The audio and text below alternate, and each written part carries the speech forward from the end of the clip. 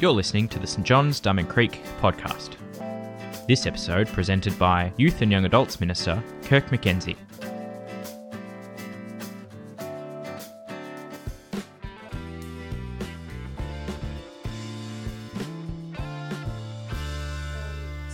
Tonight's Bible reading is 1 Corinthians chapter 14, verse 20, and can be found in the pew Bibles in front of you on page 932.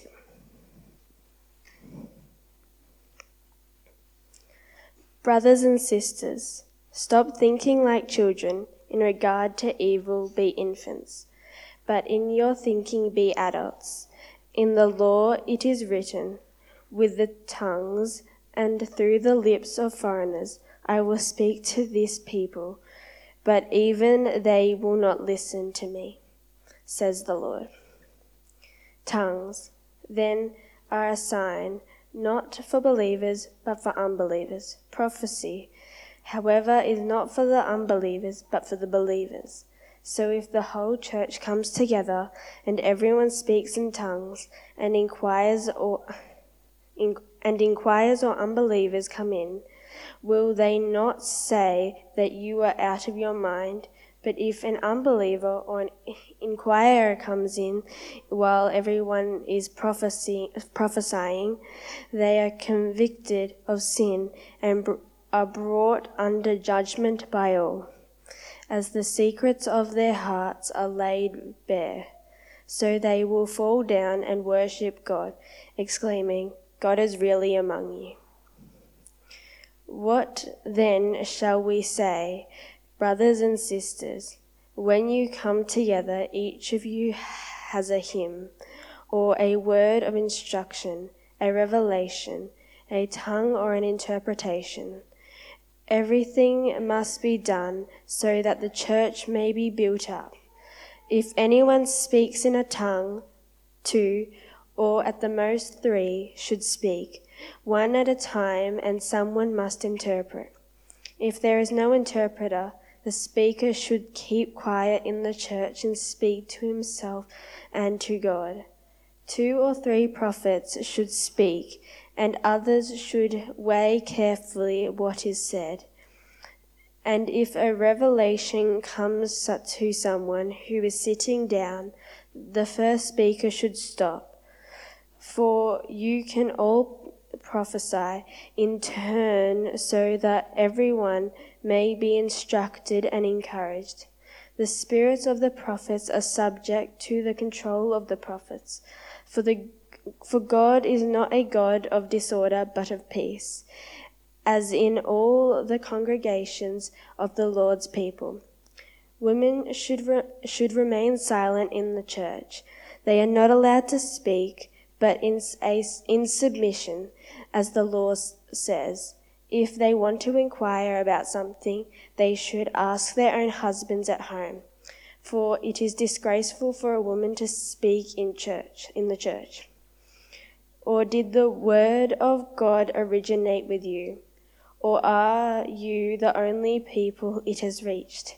If anyone thinks they are a prophet or otherwise gifted by the Spirit, let them acknowledge that what I am writing to you is the Lord's command.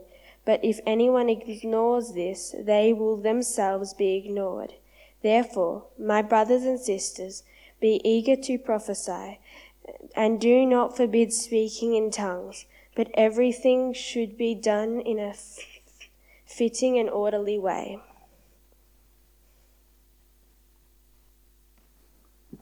Thanks, Tash.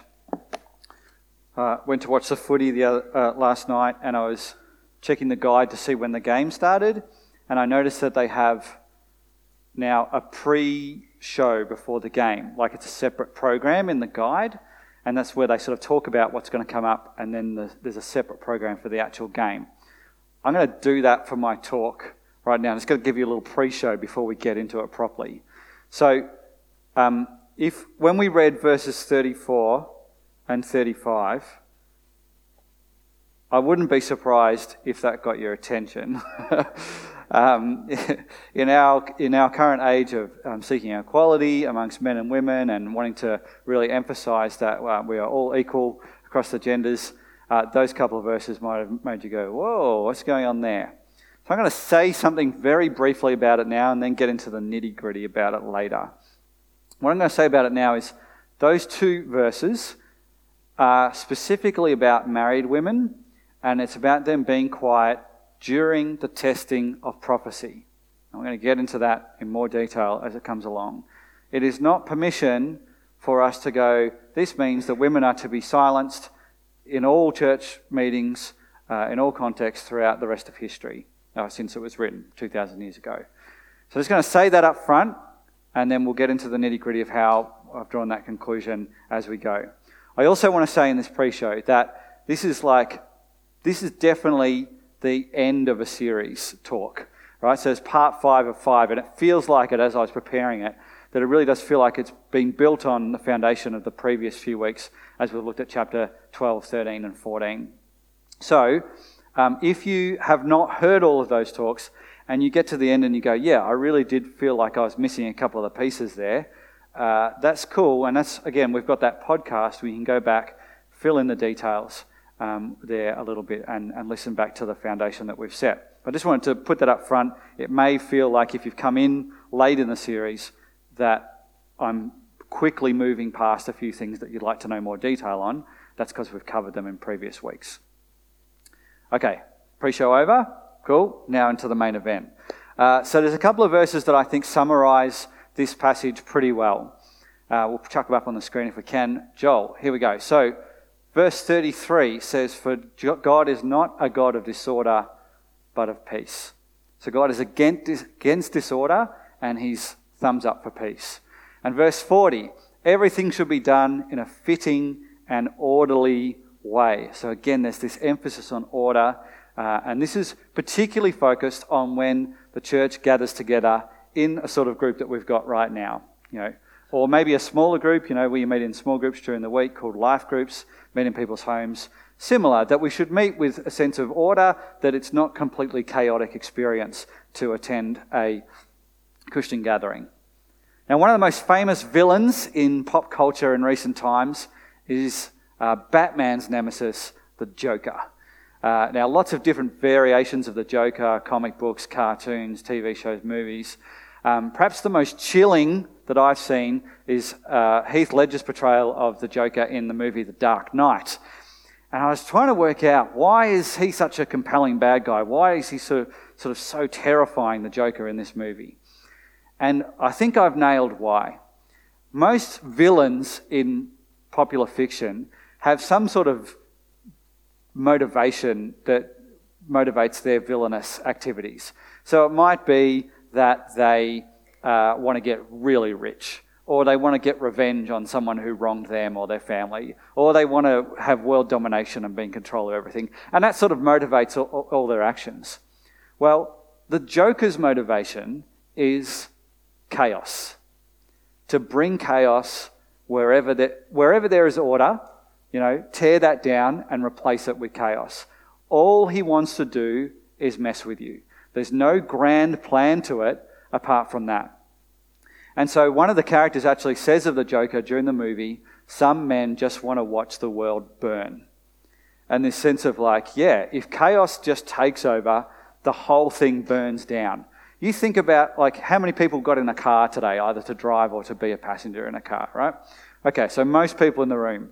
Now, you can be all thankful that there was a fair bit of order on the roads today. Because if there was chaos on the roads, I don't think you'd want to be driving home, right? Chaos actually just destroys a lot of things in life. And so it would make sense then that when we gather together, that we want to be avoiding chaos in the way we meet and embracing some sort of sense of order. And so that's what Paul, the author of this letter in the Bible, is focusing on in this section that we're looking at today. Now we need to remember that this book, the book of 1 Corinthians, was written to a specific church in a specific location in a specific time in history. It's the churches in the city of Corinth, and it's approximately 2,000 years ago. So, their context is important in understanding it. And what we understand from the previous chapters is that their meetings had a fair bit of chaos going on. There was not a lot of order in them. And so a lot of this letter is Paul correcting what they're doing and saying, that's not going great, you need to do it differently, stop doing that, do this sort of thing. And that's what we're getting in the verses that we're looking at today. Now, what we want to be careful of when we look at a letter like this, and with most things in the Bible, is we do need to read them understanding that they were written to a specific group at a specific time. And so we want to avoid mixing up commands and principles. So a command is a rule that's to be strictly observed, and a principle is a truth that serves as a foundation for behaviour. It doesn't necessarily have to be strictly observed in order for it to be useful, but it's still a great thing to have in your life. And so we don't want to take principles and turn them into commands, or take commands that are for a particular group of people or a particular situation and make it a universal command for everyone throughout history.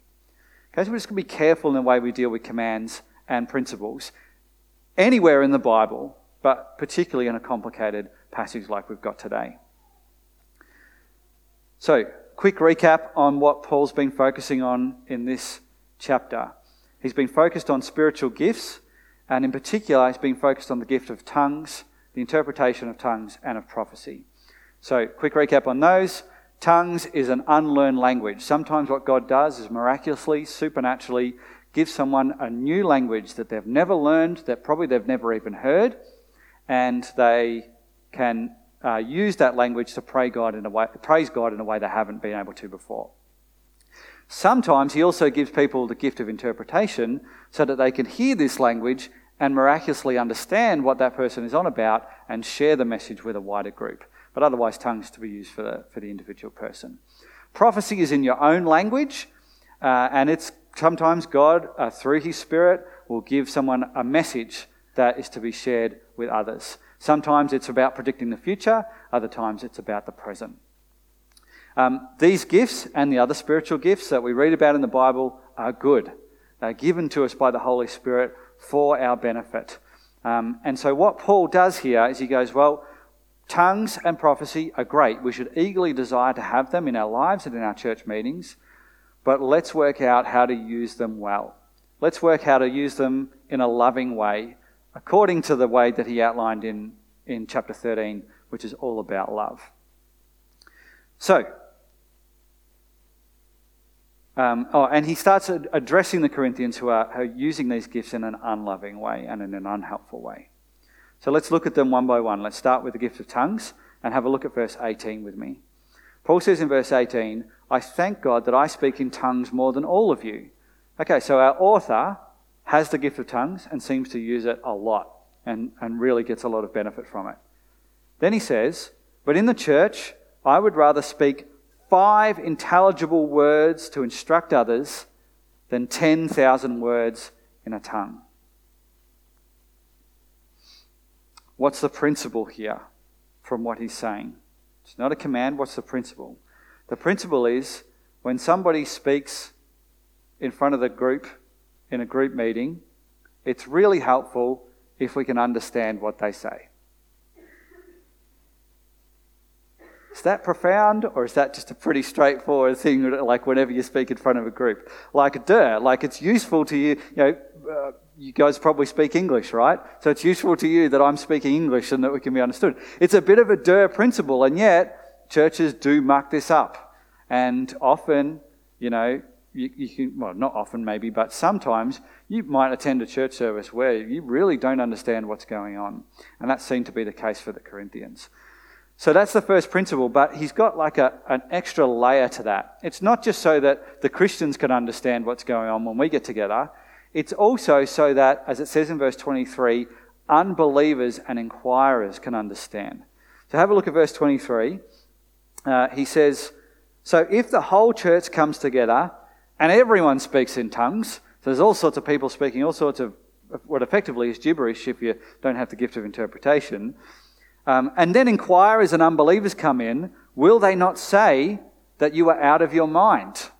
With the obvious answer being, yeah, they would say that. That's logical. Like, that's a really weird thing to walk in with everyone speaking at the same time, not listening to each other and all in different languages. That would be a bizarre experience. And so he's saying it's extra important that what we do in church gatherings is easily understood so that someone who's visiting, checking out Christianity, maybe even a skeptic, can actually understand what's going on and has an opportunity to respond to God. And then he gives the Corinthian church some application in how to use the gift of tongues so that it's not going to cause chaos. Last sentence in verse 26 says, everything must be done so that the church may be built up. So everything, including the gift of tongues, we need to do that so we can support each other, encourage each other, strengthen people. And then he gives some specific details in verse 27. If anyone speaks in a tongue, 2 or at the most 3 should speak. So he's capped it at 3 people speaking in tongues in a meeting. 1 at a time, so you've got to take turns, no speaking over each other. And someone must interpret, so you need the gift of interpretation happening there. If there is no interpreter, then the speaker should keep quiet or to stop speaking in the church and just speak to himself and to God. So basically, if you had the gift of tongues and you felt it was one that could be shared with the group, we might say, all right, you get you up the front and you share it, and if there's an interpretation, great. If there's not, okay, time to stop, and you can just pray in that tongue by yourself. This is all so that people can be understood, so that visitors can find the church meeting accessible. So this was the problem that Corinthians had. They were misusing the gift of tongues. That is not an issue here in Diamond Creek at St. John's. I don't think I've heard someone pray in tongues up the front once in my 6.5 years here. Well, I know I haven't. I have heard someone pray, or a couple of people pray in tongues just quietly sitting next to me, perhaps during some music. I've heard some people sing in tongues. A few people last week, when we did a bit more detail on tongues, came up and told me that they'd been singing in tongues during church last week. So it does happen, but we do not have a problem with it getting out of control. In fact, this would be a growth area for us. We can, bear in mind the principle of being understood, but actually, this is an area we could grow, we could learn more, we could try it out a bit. I was talking to one guy this morning. He said, because it doesn't happen much in our church, he has the gift of tongues, but he's kind of lost the confidence in it. Like he feels like, I'd love to use it more, but I've sort of just lost that momentum and so on. He wasn't blaming anyone, but he was just saying he'd like to get that back and perhaps find a few other people who could do that with him. So it's not an issue for us abusing it, but it is a growth area. So we chatted about this during the week as staff, and we said, well, what would we recommend if you do have the gift of tongues, or God gives you the gift of tongues at some point, and you'd like to share it, and you think, maybe it's actually one to share publicly, what should you do? And basically what we'd like you to do is come and talk to the leader of that particular meeting. So if it's the service here on Sunday night, that'd be me. If it's the morning service, have a chat to Julie Blinko, which many of you will know. Tim is our boss. Tim's going to stand up now. He overrides both of us, so you feel free to chat to him. If we're not around, you chat to the service leader or the life group leader and just say, hey, I've got this tongue, and then have a chat to them about what would be the best way for that to be shared. And that might vary depending on how chaotic the meeting was at the time and their experience with it and so on. Could be a great learning experience for you and for the leader of the group as well. So we would encourage you to do that. Please don't feel like you shouldn't do that just because you haven't seen it happen before. Now, this principle of being clearly understood, and especially by visitors, you can easily apply that principle beyond the gift of tongues and prophecy. We do some weird things as Christians and when we get together in church. And so if we can de-weird some of that stuff, that's going to be helpful. I was talking to a friend of mine, we were talking about this sort of thing, and he was a bit frustrated at his church because he was talking about the time where people can give financially to the church. And most churches will do this. They'll pass a plate or a bag along the aisles, and if people want to drop some cash in to help the church and the groups that they work with, we do this, then they're welcome to do it. He said the way it was announced at their church every single week was, it's now time for our tithes and offerings. And that was the only explanation that was given. And he was like, if you think about it, what's a tithe? Like, half of you don't know what a tithe is. And so, even the Christian people are like, what's it's something to do with, they seem to collect the money afterwards, so maybe something to do with money. And then even with offering, okay, that's a bit closer to making sense. But if you've heard random things about religion, you might be going, animal offering? Are we about to slaughter something here? Like, what's going on? So just, simple things we can do, just using English to be more understood and to help someone feel welcome is a great thing. So the challenge for all of you that are a follower of Jesus is have a think about the way you talk about your faith. What words do you use? What illustrations do you use? And are some of those unhelpful? Maybe they would be. Maybe there'll be those words that we only use in a church building which we would never use outside. My pet hate is the way we pronounce the word blessed, because we say it's blessed, or we say, instead of saying love your neighbour, we say love thy neighbour. Why? Why do we do those things? These things that just let's make ourselves as easily understood as possible. And it's good for us to reflect on that, especially if you're in a leadership role. Okay, so there's tongues and being understood. Prophecy, also we apply that principle of being clearly understood. What seemed to be the case in the church when this was written is that when someone felt they had a message from God to share with the group, that there was a little testing session that went on.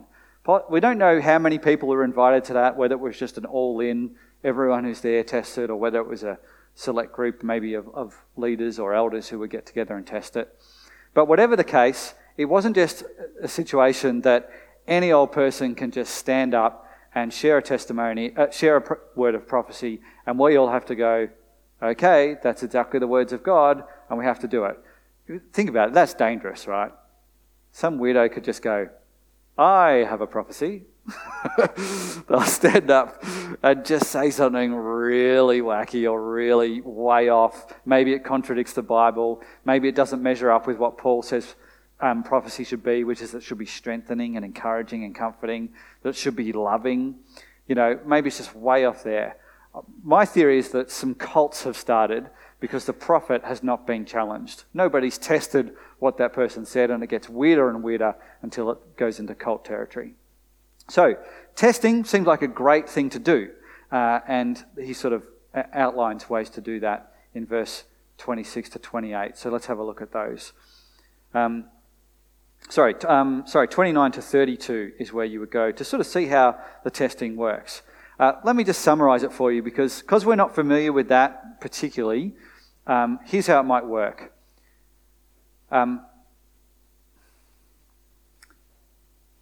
I think I've got the word of prophecy, so I stand up and I share it with the group, and then you guys just throw it around. You question it. Does that really make sense? Does this line up with that? You might challenge it. You might completely disagree, say that is not from God. You might say, yes, it is. This sounds great. But that's a group thing that goes on, and the group sort of decides, is this a message from God or is it not? We do a little bit more of this at St John's than we do the tongue stuff. So every now and then someone will approach me or one of the other leaders and just say, I feel like I've got a word to share. This actually happened during extended worship last week. And then we just throw it around amongst a couple of leaders, which we did last week. We just said, hey, here's the word. What do you reckon? No issues. Yeah, and we ended up sharing it last week. And most of the time we stood up and just shared that this is a message that we think God would like us to hear. We did it on Camp Crave earlier in the year as well. So again, if you feel like God's given you a word that you should share with the group, please approach me or one of the other leaders, and we'll just throw it around and do a bit of testing in a small group. That tends to be the way we've done it, and we've found it works pretty well here. But again, don't be backwards about coming forwards. Don't hold back on those things. We'd love to hear from you. Okay, so what's the deal in this section about testing prophecy? We then come to the verses on women remaining silent. So what's the deal there? Why do women need to remain silent during the prophecy testing? Well, is it women or is it actually wives? If you look at it in a bit of detail, you'll realise it's talking about married women in particular, or specifically. So, verse 35, if they want to inquire about something, they should ask their own husband at home. So this implies the women that have been written about there are married and have that option to speak about the prophecy testing at home. And so let's again workshop this. It's not a case that women can't say anything in the church meeting. This is specifically about the testing prophecy period of the meeting. And it's also not the case that women can't speak in that period either, because in chapter 11 we see that Paul expects that women will share prophecy in church meetings. That's actually in there in the same letter, right? So same author, same letter. So women are allowed to speak and share a prophecy, and the gift of prophecy, as outlined in the day of Pentecost and the prophecies that were quoted then, which we looked at last week, say that the gift of prophecy is for both men and women. So women should be there and do receive the gift and can share the gift of prophecy with the group. So what's the deal with wives staying silent during that period? Well, let's workshop it with me and my wife, Renee. Okay, so say I stand up and I share the prophecy. Renee's the one who's been playing guitar just here. And Renee thinks I'm off. She thinks, it's actually the noodles we had for lunch speaking. It's not God. Like this is, for whatever reason, she wants to challenge it or question it or whatever. Now, that's good for her to do that. But chaos starts to enter the meeting if that happens between a married couple. In the sense that, what are you going to be focused on? If you know we're married, are you going to focus on whether we're getting the prophecy right, or are you going to start going, what's going on there? A bit of an interesting relationship between those two. Trouble in paradise. This sort of stuff. Or the reverse might work. So Renee might be flat out agreeing with me, like, yes, you nailed it. That is straight from God. And of course, you might be cynical about that too and go, well, she would say that. That's her husband, Or even if it's not me sharing the prophecy, maybe it's, Di sharing the prophecy. And then we disagree on it. And Renee thinks it's great and I think it's rubbish, or vice versa. And again, it creates that tension and it creates a bit of chaos. And so the instruction here is to don't let that sort of thing spill into the meeting. Just talk about it at home. Maintains loving relationship in the marriage, reduces the possibility for chaos in the prophecy testing situation. So Paul's taking the testing of prophecy very seriously and not wanting any slip-ups in the way you go about this thing. And that's, again, fair enough, because you can imagine the damage. We've seen the damage of people who claim to be speaking the words of God and actually speak something very destructive. That can be incredibly problematic. So the testing is very important.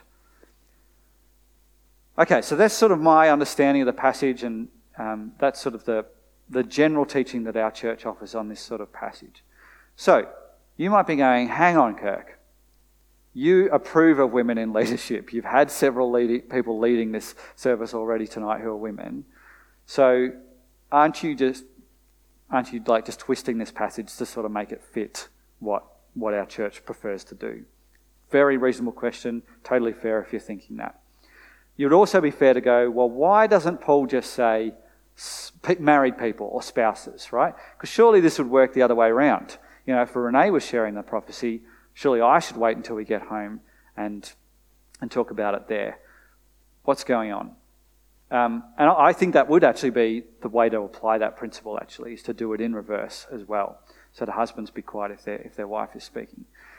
So, why does the author focus particularly on women? That's the big question. That's the controversial bit. The controversial bit is not respecting people within your marriage. It's not trying to have an orderly prophecy testing. The controversial bit is, why does he focus on women? There's a couple of reasons that we suspect that this is the case.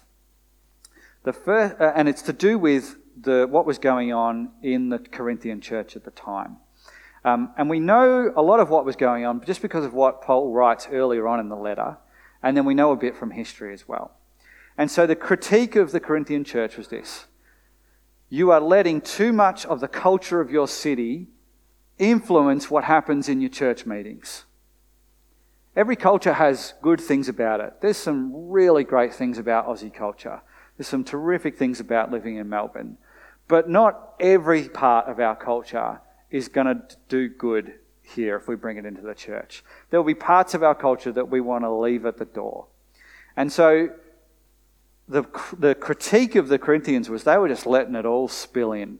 And it was taking over, and it was creating chaos, and they were just losing the plot.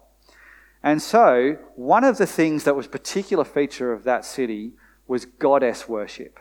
So these are false gods, pagan gods that were followed at the time, that were female gods, and they were worshipped. And in particular, there was a sexualization of that worship too. Temple prostitution, this sort of thing. One way you could worship God was to go and have sex with a woman at the temple, right? And so women were sort of elevated and empowered in a way that was unhelpful and unhealthy, even by today's standards. So we want to empower women today in the sense that men and women are equal, and we want women to know that and to believe that and to live in a world where it's increasingly acknowledging that's the case. That's great empowerment of women.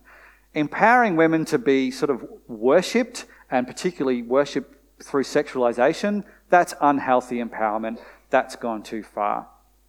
And so what's likely happening is Paul's going, this is a big problem. There were probably some women, particularly maybe wives of prominent men, who were very vocal during the testing of prophecy.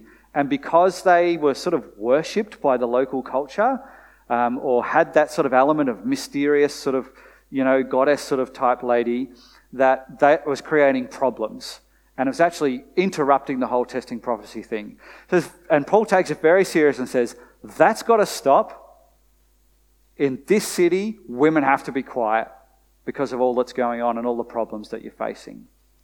And that's the principle that he's offering there. And actually, he says, no, this is a command. This is actually what God wants, is for women to be quiet during the testing of prophecy. Now, the question is, well, how much of that do we apply today? We don't have this goddess worship thing going on, not anywhere like it was in Corinth back then. Do we go, oh, okay, it's just a contextual thing.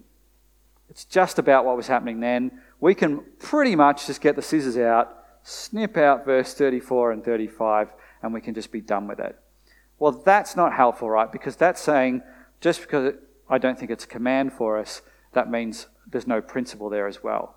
But the principle is still there of the importance of getting God's word right, and the importance of meeting together in an orderly way, and the importance of not allowing our culture to overtake what happens in the church.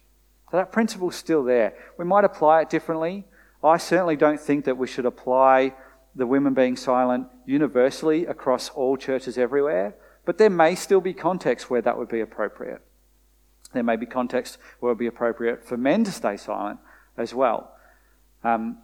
Now, history sort of weighted towards men being in power. A lot of history has been more of a patriarchy, but there have been societies where that's been different.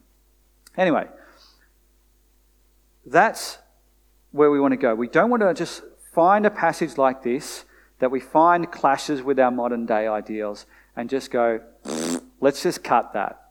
That's not doing, that's just lazy, really. And it's not actually seeking to hear from God. What we do want to do, though, is be careful not to take a principle and turn it into a command, or take a command and turn it into a universal command for everyone, everywhere, when it might have just been for a specific group. Let's have a look at verse 26 again, that second sentence in verse 26, as we come towards the end. Everything must be done so that the church may be built up. That is the principle that we can apply to all the things that we do. Here, he's applying it to the gift of tongues and the gift of prophecy and how that's used. But we want to apply that to everything that we do. And that's what we have in mind, particularly if you're a leader in our church. Please always be thinking about that. Now, I've got to say, as I wrap things up here, there's more complicated things in that passage that I didn't get to simply because we don't have an hour and a half to hear me preach. So some of it might come up in the Q&A and we'd love to take it there.